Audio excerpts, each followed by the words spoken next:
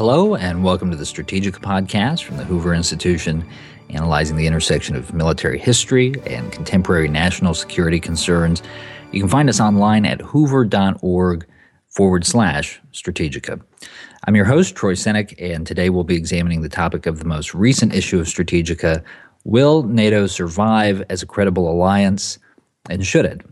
And our guest today is Peter Mansoor, retired colonel in the U.S. Army and chair of military history at Ohio State University. Peter, thanks for joining us.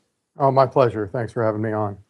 All right, so you wrote the historical backgrounder in this piece, so let's start with just a little refresher on the history for people who may have forgotten their International Relations 101. Take us through the sort of origin story of NATO, why and how it was created.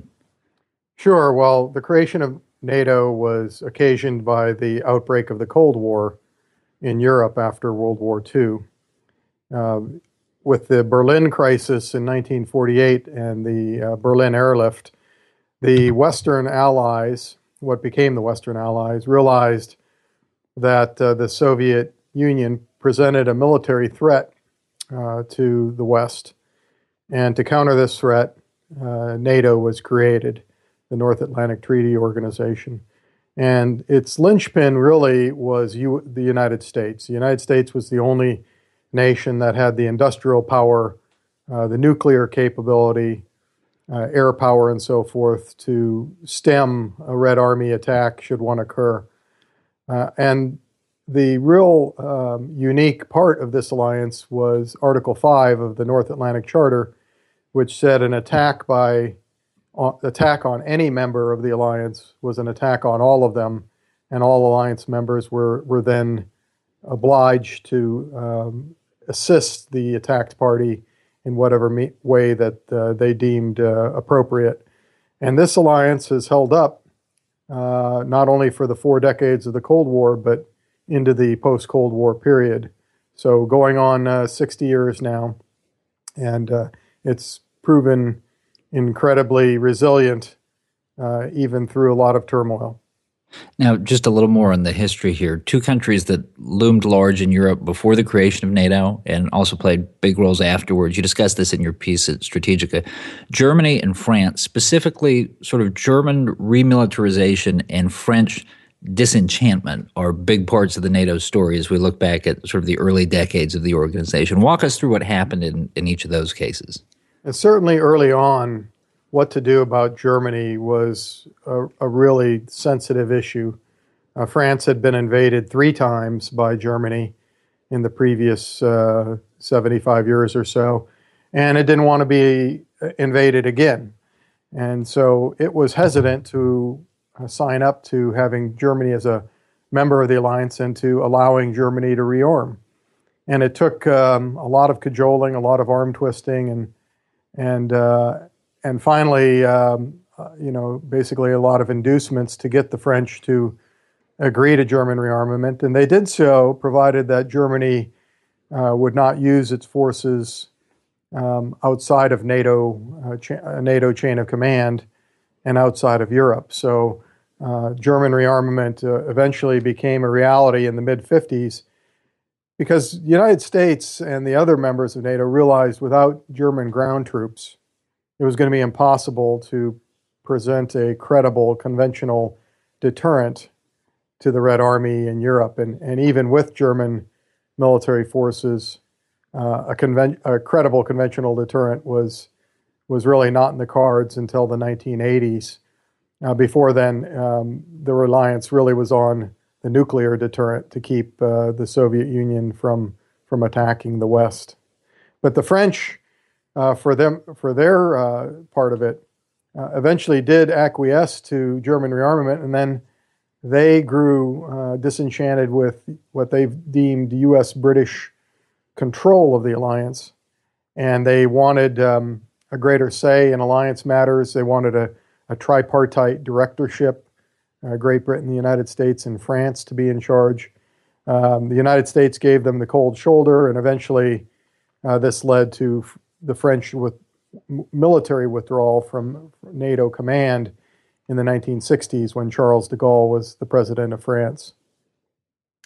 So let's talk about NATO once the Cold War comes to an end. Actually, let me put the big question to you first. How much credit does NATO deserve for the fact that the Cold War never got particularly hot, at least in Europe? NATO was, I think it presented a very credible deterrent to Soviet military adventurism. We did see another crisis over Berlin in 1961, but after that, there really wasn't a lot of military saber rattling in Europe. NATO had very credible conventional forces, very credible nuclear forces, and I think the Soviet Union realized that any attack on the West, which it might not wanted to have done anyway, but any potential military attack would have been met with stiff resistance and eventually would have resulted in the destruction of Soviet society, probably along with a lot of Western Europe and maybe even the United States. So NATO was crucial as the military component of the containment strategy in the Cold War. And it played a huge role in this regard. But it also played other roles in Europe. Among them, it was a key part of the integration mechanism that allowed European nations to become closer, more closely aligned with one another, a process which is still playing out today. Okay, so NATO after the Cold War, you note in your piece at Strategika that after the fall of the Iron Curtain, this is a quote from the piece, NATO found new meaning in out-of-area missions in Europe, South Asia, and Africa. So the question here, Peter, was this mission creep or adaptation? In other words, was NATO just sort of needlessly self-perpetuating after the Cold War, even though the logic behind it had sort of expired, or did it make sense to sort of repurpose the alliance in this fashion? Well, this was a huge discussion among the alliance members, whether it had served its purpose and either it should just slowly fade away or just try to remain the same, or whether it should adapt to the new realities of the post-Cold War world. And eventually, the decision came to repurpose the alliance to make it a useful mechanism in the post-Cold War world. And that meant that NATO was going to have to engage in out-of-area operations, first in the Balkans in the 1990s, where it became part of the forces that intervened to stop the Bosnian Civil War and then to stop the ethnic cleansing in Kosovo. And then also really out of Europe in terms of the mission in Afghanistan, and then the engagement with Libya. Now, the mission in Afghanistan is very unique because it was predicated on the NATO response to 9/11, the terrorist attacks on the U.S. homeland, the only time that Article 5 has ever been invoked. But after Osama bin Laden and Al-Qaeda attacked the United States invoked Article 5. NATO responded first with an air operation to guard American cities, and there were NATO fighter jets flying over U.S. cities for many months after 9/11. But then, as part of the operations in Afghanistan, which was predicated on taking down and destroying Al-Qaeda, the threat that had attacked the American homeland. So NATO took on a mission there in the Afghan war. And these were very unique missions for NATO. You had European forces in South Asia fighting the Taliban and fighting Al-Qaeda, and it was obviously of great import to some European states to have their forces used half a world away. Another provocative point in your piece, you mentioned NATO's expansion eastward into Eastern Europe, parts of the old Warsaw Pact. And of course, this is the source of a lot of the anxiety around Vladimir Putin's Russia at this point, which is what happens if he goes after the Baltics, which are NATO members. And you also mentioned in this piece, quoting you here again, quote, only a handful of NATO members meet the alliance benchmark of spending at least 2% of their GDP on defense, end quote. So, Peter, what do you make of the argument that we heard a lot actually with the beginnings of the Russian activities in Crimea, that we've been too expansive with NATO, that especially given the resource constraints, it was foolish to push the alliance this far to the east because A, you inevitably invite suspicion, if not outright aggression from Russia, and B, if they act on it, we're in no position to actually deliver on our promises to protect that much territory. So the expansion of NATO, if you are a realist in that school of international relations, you believe that we unnecessarily antagonized Russia by pushing NATO's boundaries to the east. But in fact, the NATO expansion occurred in the 1990s during the Clinton administration, and I think the purpose that they envisioned for NATO's expansion was not a hard power one, but it was a integrationist mechanism to pull Europe more closely together. And if you put these new nations into NATO, it would be part of the mechanism, along with the European Union, that would tie Europe together and integrate it. And I think that was the purpose. Now, since Vladimir Putin's since his aggression in Georgia and Crimea and now Ukraine, and his saber rattling in the last few years, people have relooked at saying, "Oh, why didn't we see this coming?" But in fact, it wasn't aimed at containing Russia or making it difficult for Russia to be part of Europe. It was a mechanism to further integrate Europe, and I think it needs to be seen in that light.